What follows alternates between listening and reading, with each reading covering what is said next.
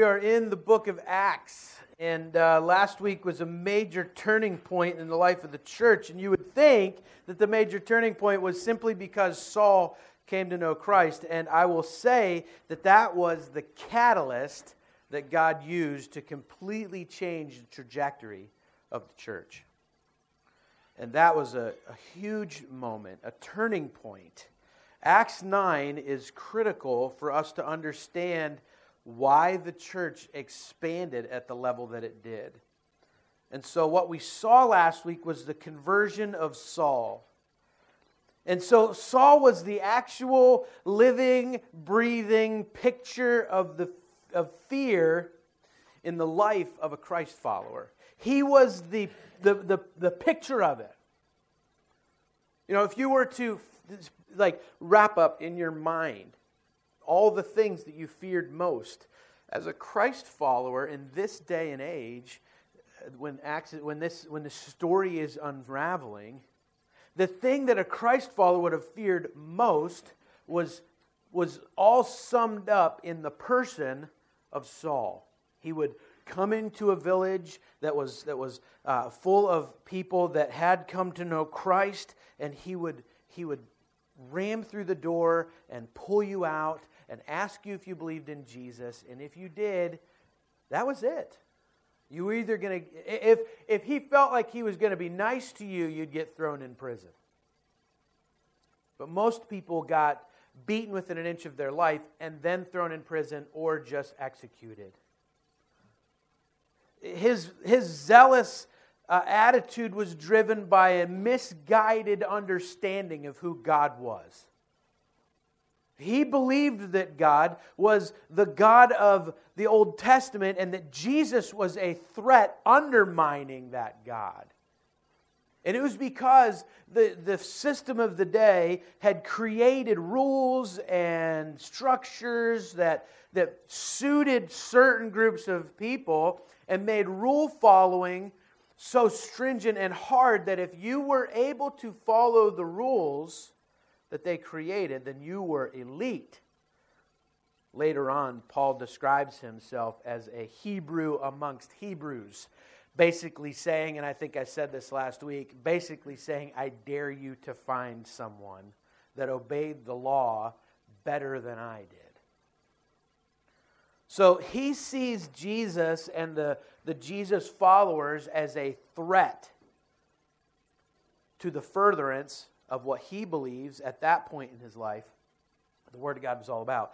Now, Paul memorized the Word of God. He knew the Word of God. It was all locked in here, and it led him to a self-righteousness and a pride-filled rage whenever anything didn't match up with what he said the Word of God said. So he knew the Word, and he knew it well. He just didn't know Jesus, the author of the Word.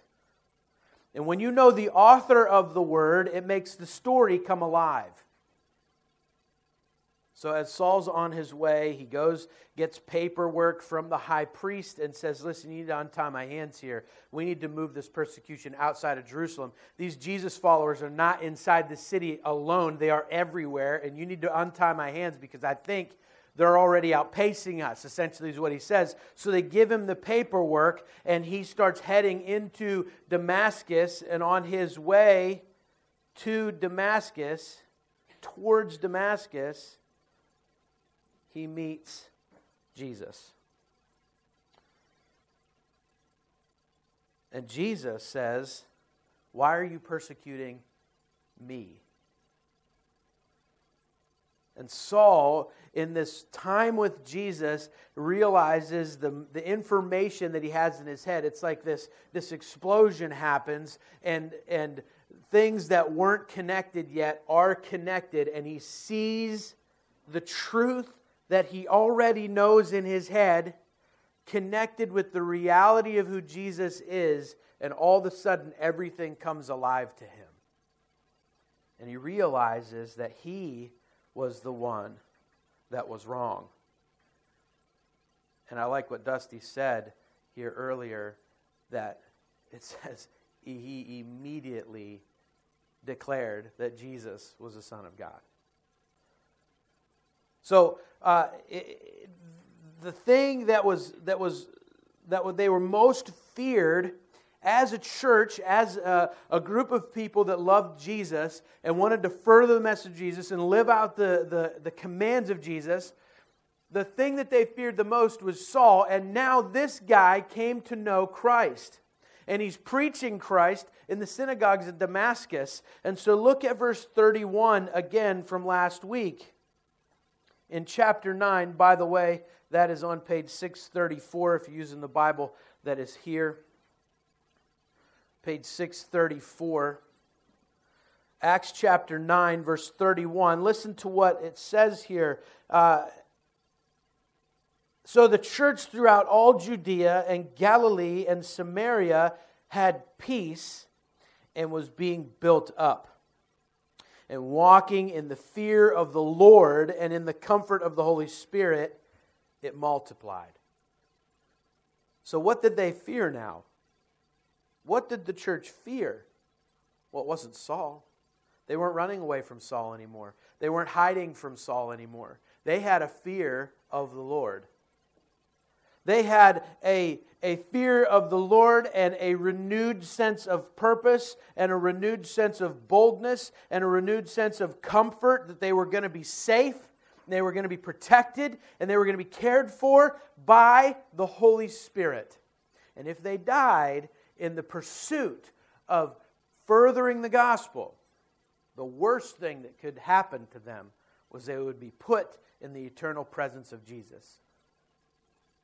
And it changed their whole perspective. There were no longer fear. They realized they were children of God. I'm no longer a slave to fear.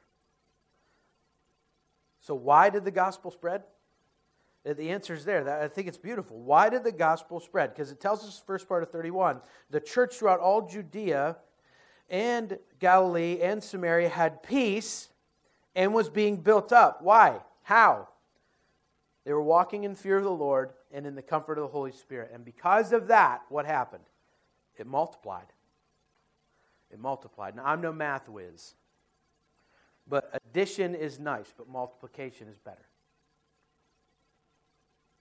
If you say that I'm going to give you $1 every day, and every day I'm going to give you another $1, and I'm going to do that for a year, at the end of the year, you'll have $365. Right? Did I do my math right? Okay. If I said today I'm going to give you $1, and every day I'm going to multiply that, and I'm going to double. I'm going to keep adding and adding and adding to that exponential form. So I'll give you 1 and then 2 and then 3. So every day of the week, that's how many dollars you'll get. It's just going to multiply fast. At the end of the year, it'll be more than $365.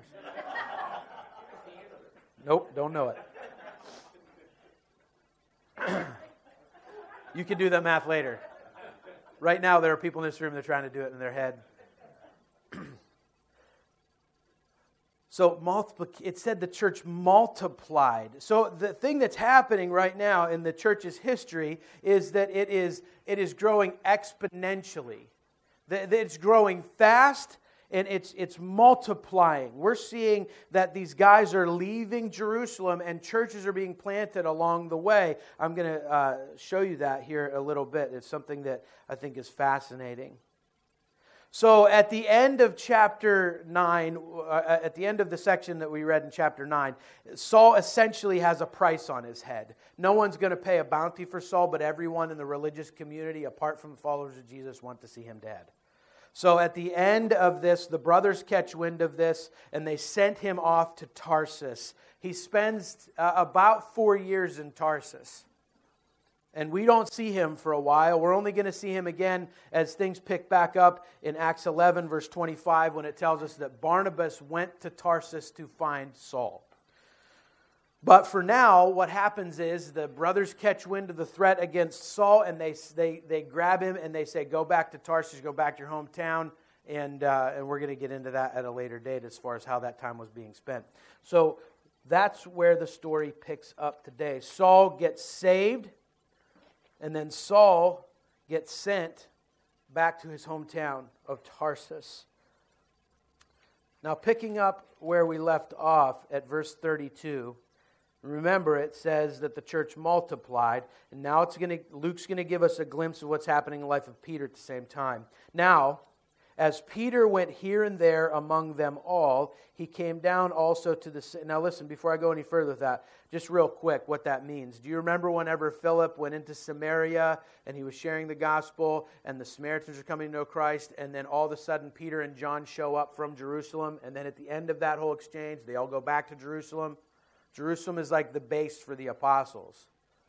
So that's sort of where their base camp is. And so when it says that Peter, as he went here and there among them all, what that means is that as Peter is hearing of the good works outside of Jerusalem, he is back and forth meeting with these leaders. And as correspondence gets back to him that there's a movement of the Spirit somewhere, he heads to that area.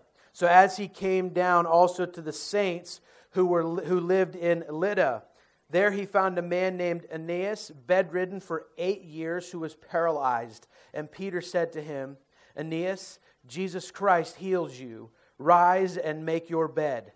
And immediately he rose, and all the residents of Lydda and Sharon saw him, and they turned to the Lord.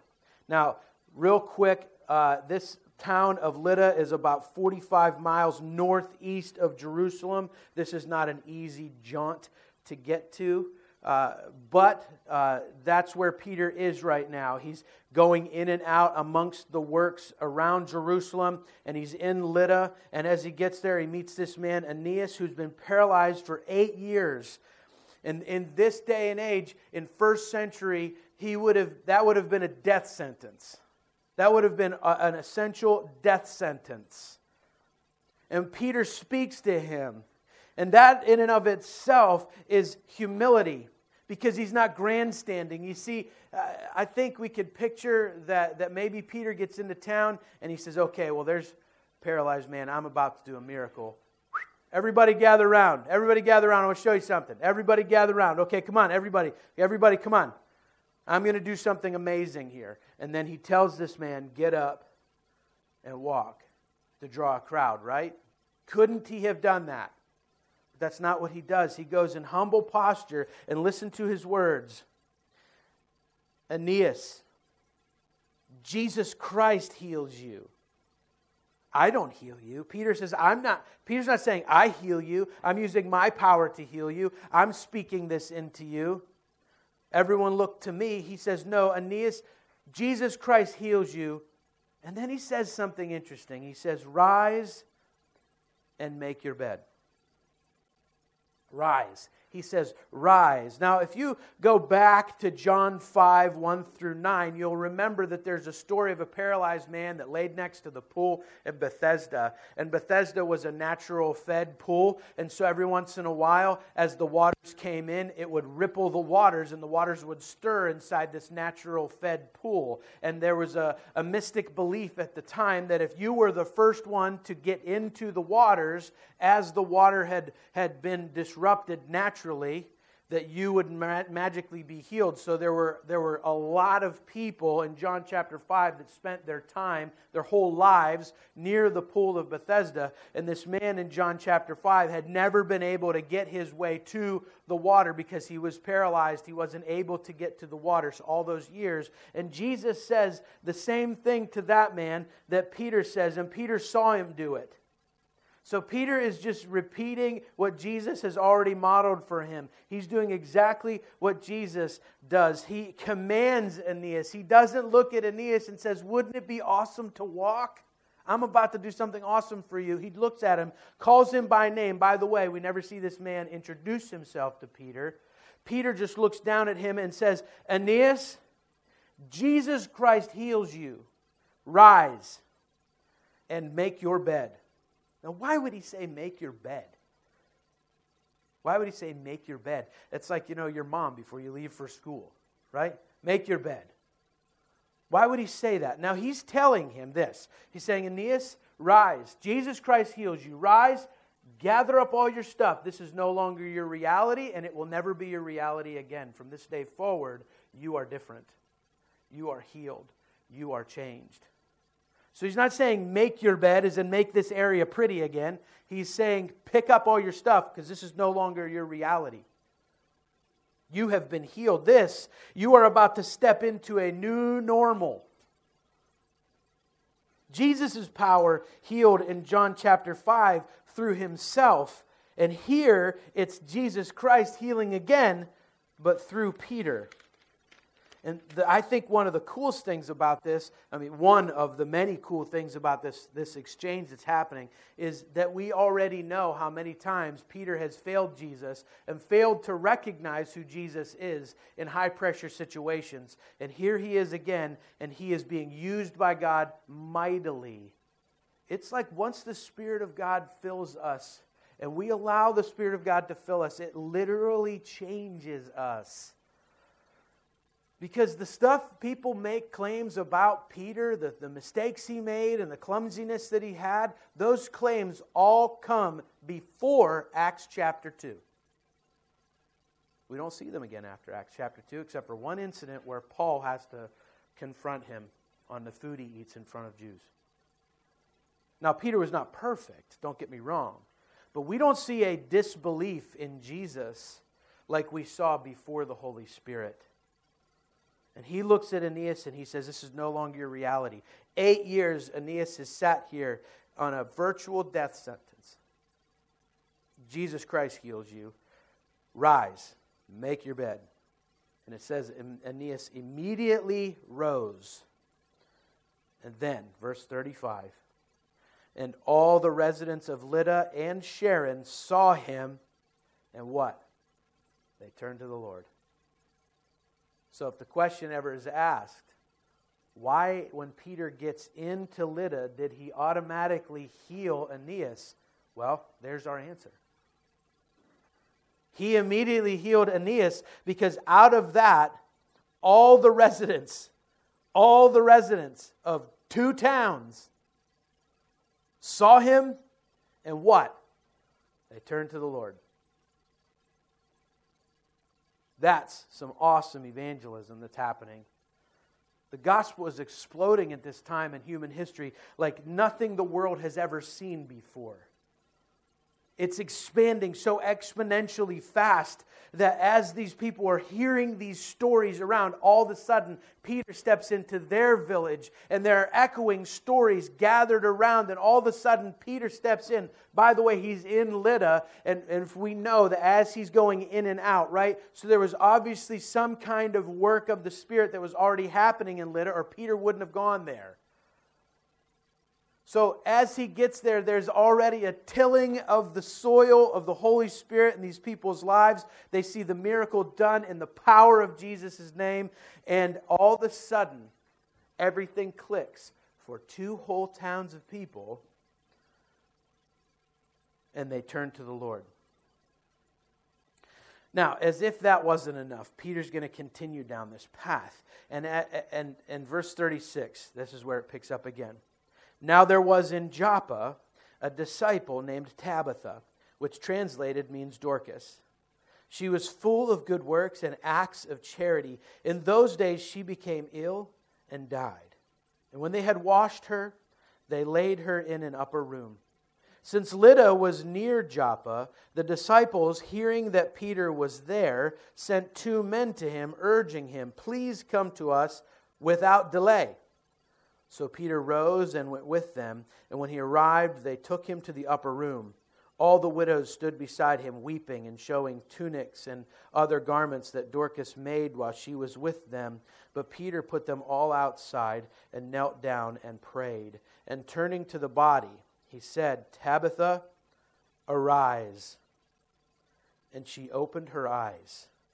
And when she saw Peter, she sat up. And he gave her his hand and raised her up. Then, calling the saints and widows, he presented her alive. And it became known throughout all Joppa, and many believed in the Lord. And he stayed in Joppa for many days with one Simon, a tanner. So the next place we see Peter go is Joppa, but he goes there because he is being beckoned there, if you caught that in the passage. Now, most likely, Philip brought the gospel here on his way to Caesarea. What we see happening here is there's already gospel work going on. Essentially, a church exists in Joppa. And the reason we can say that is because we see Tabitha doing the work of the Holy Spirit, and the people recognize her good works and equate them back to God. So most likely, as scholars look and study, the only one that we know for sure walked through that area at this time was Philip on his way to Caesarea. So most scholars believe that the church that got started and planted in Joppa was started by Philip on his way to Caesarea. The more I read in the book of Acts, by the way, the more I'm fascinated with the person of Philip. He just doesn't get enough press. I want to know more about this guy. So Tabitha is doing the work of the Holy Spirit in Joppa. She's providing for the widows, and they are just completely distraught with her passing because she's like their leader, right? And so they take her body and they clean it and they redress it and they put perfumes on it and they lay it in the upper room because that was their custom to handle a dead body. They're treating it with care. They're treating it with love. And they're weeping. And as Peter gets there, the widows gather around him and they start sharing with him stories about the things that Dorcas made for them and the way she cared for them and the things she did for them and the things she provided for them. They're sharing stories. It's like Peter walked into a viewing in our culture and people are just in the room and they're sharing stories about the person they all came together to mourn the loss of and celebrate the life of. So that's where we meet this Tabitha. Now, Dorcas would have been her Aramaic name, just so you're aware. And she was known for her kindness. She's known for her good works throughout the whole community. She's also known as a follower of Jesus.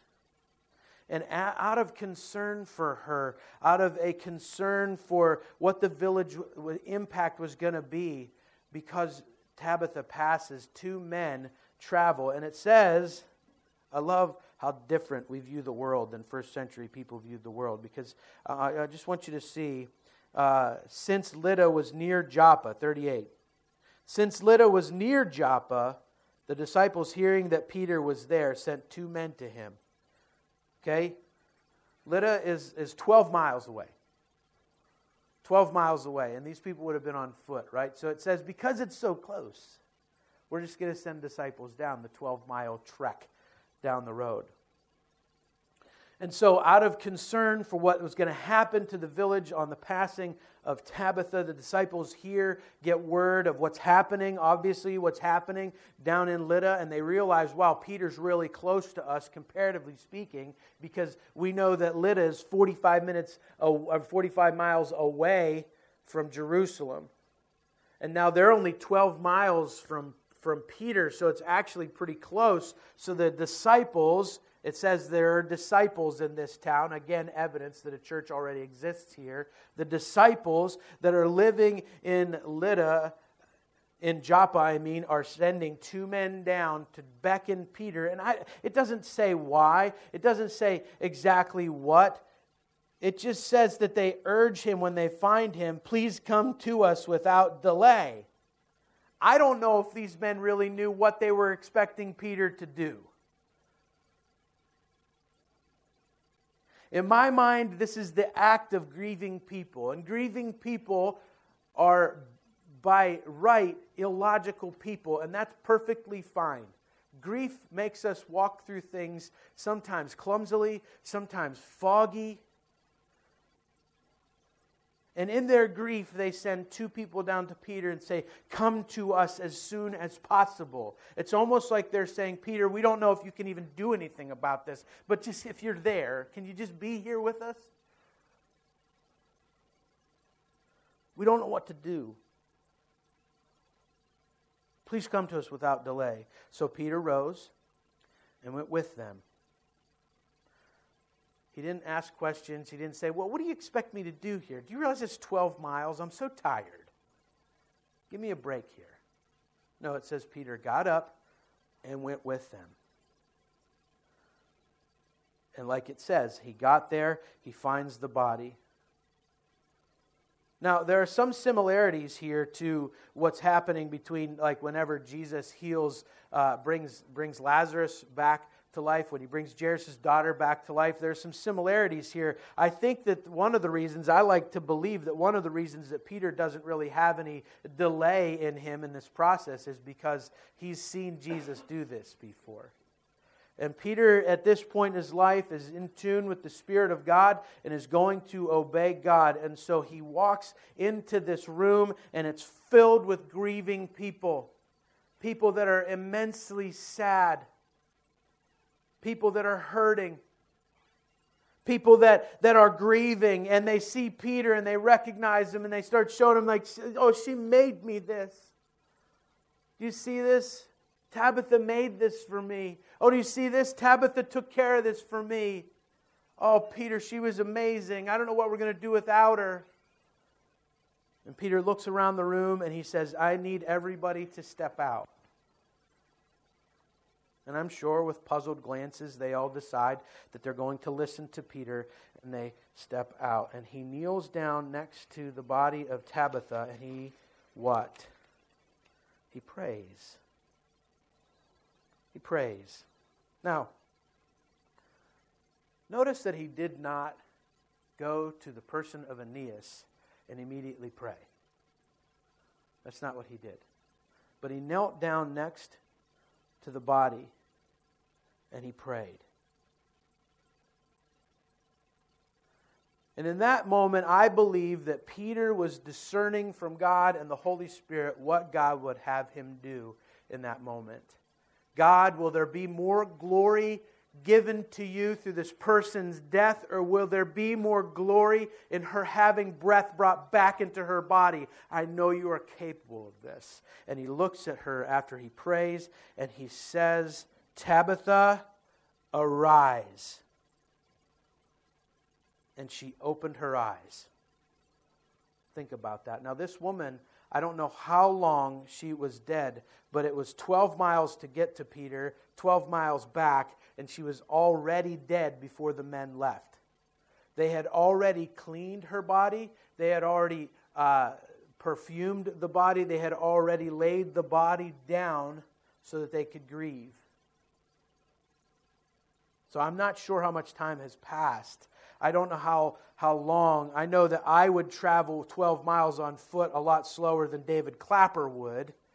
So I don't know whether these guys are running at a David Clapper speed or an Adam Johnson speed. But either way, it's not going to be a very fast trip.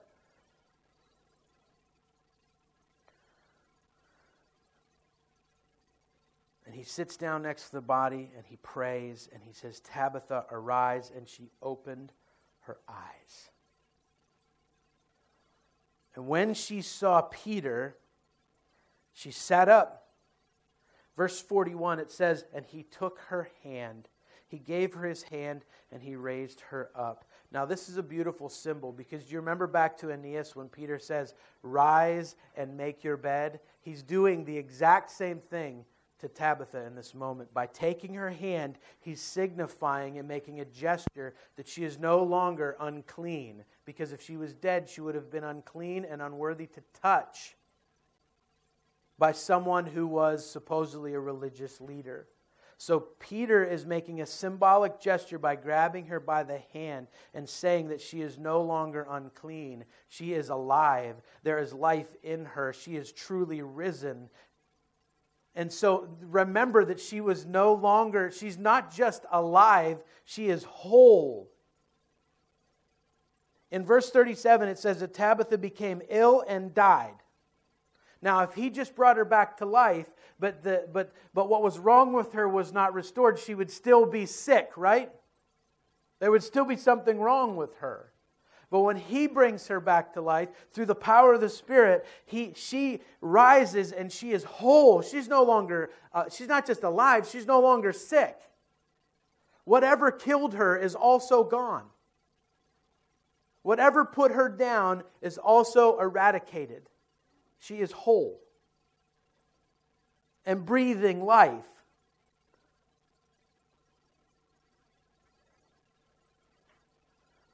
Verse 41, when it says, He gave her his hand and raised her up. Then, calling the saints and the widows, he presented her alive. Imagine the shock, awe, and joy that existed in this moment whenever the woman they were all just mourning over is now stepping out fully restored and alive.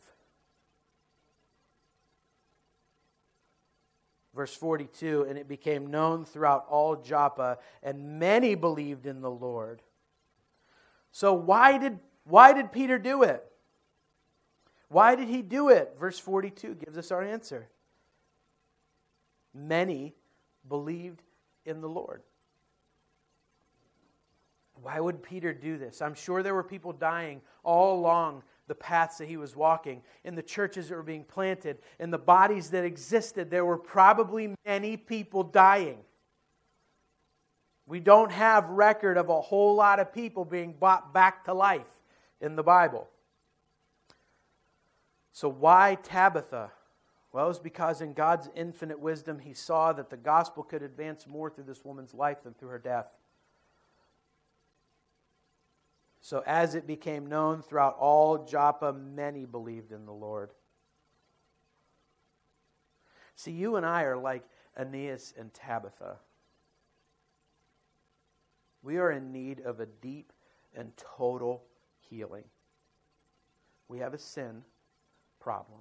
We have a disease in us, and it is killing us. It is rotting us away day after day after day, more and more. Some of us feed that disease more than try to eradicate it, but we all have the disease. It's called sin. Aeneas' body was broken and paralyzed. Tabitha was dead. And these two people were fully and completely restored by the power of the Holy Spirit. And they were told, this is no longer your reality. Make your bed. Clean this up. You don't live here anymore. Tabitha, you are no longer dead. You are no longer sick. You are alive. You are breathing. You are healthy. You are whole. Now go back into this community.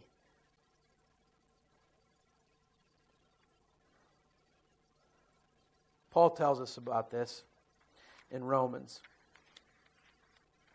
He says in Romans 5, verses 6 through 10, for while we were still weak, at the right time, Christ died for the ungodly. For one will scarcely die for a righteous person, though perhaps for a good person one would dare even to die. But God shows His love for us in that while we were still sinners, Christ died for us. Since therefore we have now been justified by His blood, much more shall we be saved by Him from the wrath of God. For if while we were enemies, we were reconciled to God by the death of His Son, much more, now that we are reconciled, shall we be saved by His life. Do you understand what that means for us? It's that while you're dying of the disease of sin, while some of us are feeding that sin all the more, that does not negate the fact that Jesus died for you. If we're in this room and we are completely running in the opposite direction of God's grace, if we are running towards anything that does not bring honor and glory to God, that does not change the fact that Christ died for you and I. No matter what we're doing, no matter what we're entangled in, it does not negate the power of God's mercy and grace. And maybe today He wants to look at you and say, get up and walk. And clean that mess up, because that's no longer your reality. You're not that guy anymore. You're not that woman anymore. Don't go back to it anymore. That's not you. You no longer, Aeneas, you no longer have to sit here and beg as a crippled human being any longer. You are restored. You are healed. If you stay here, you're choosing to stay here. You're choosing to live like you're crippled when you're not crippled. So clean up your mat, get your stuff, and let's go. And when he looks at Tabitha, he says, you are whole, you are alive, and she gets presented to the town again. You don't see Tabitha say, I kind of liked that bed. Could you lay me back down and put that stuff on me and cross my arms and lay coins on my eyes again? That was great. You don't see Tabitha say, I really liked being dead. You don't see the town people say, oh, this village was so much better when she was dead. Life by the Holy Spirit being brought into this woman is what brought more life into the whole community. Do you see the connections? If we were to read that story and it gets revisited and Peter goes back through Lydda, and when he gets down to where Aeneas was, he finds him again, and this time he's sitting on his mat next to him. Peter says, what happened? Did you hurt your legs again? Are you paralyzed again? He says, no, I just really like it here. I really like it here. I'm going to sit like my legs don't work anymore again. What do you think Peter would have to say about that? But when people heard of the work of God and saw the evidence of it in the people of God, what happened? People came to know Christ. When Aeneas got up and didn't revisit his squalor, when Dorcas rose from the dead and went back out into community and didn't revisit the grave, people came to know Christ. Why? Because the power of the Holy Spirit lived manifest in His people, and people of God were being changed by that Holy Spirit day after day after day, and the church multiplied. This section ends with Peter staying in Joppa with a man named Simon, who is a tanner. This would have been a guy who was considered unclean because as a tanner, he was taking care of all of the dead animals and taking their skin so they could do stuff with the animal skin. So his career made him unclean, and Peter decides to stay with him. So it's a clear message that this pathway to the gospel is for anybody. It is open to any and all living, breathing human beings. You have access to a holy God who will fill you with His Spirit and take you away from your squalor. So don't live in it, because you get to live in the power and the beauty of the Holy Spirit residing in you. The same power that rose Jesus from the grave, the same power that commands the dead to wake, lives in us. So when you walk out the doors today, whatever squalor you were tempted to live in, whatever sin struggle that you're completely okay with, maybe it's not even a struggle anymore. Know that the same power that raised Jesus from the dead, the same power that commands the dead to wake, lives in us. It's available. If you're here today and you've never experienced it, today's your day. If you're here today and you've experienced it and it doesn't feel like you're alive, that's not God's fault. That's not your circumstances' fault. Rise and make your bed. God, thank you for the power of the Holy Spirit. Thank you for how it fills us and how it makes us new. Thank you that we have that same power living in us.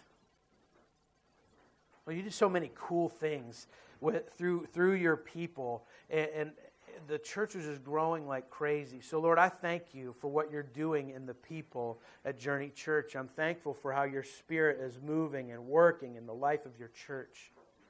And I pray that your grace would abound all the more as we live in that reality and that beautiful truth that the same power that rose Jesus from the grave and the same power that commands the dead to wake lives in us. So I pray that we would be the people that hear you today say, rise and make your bed.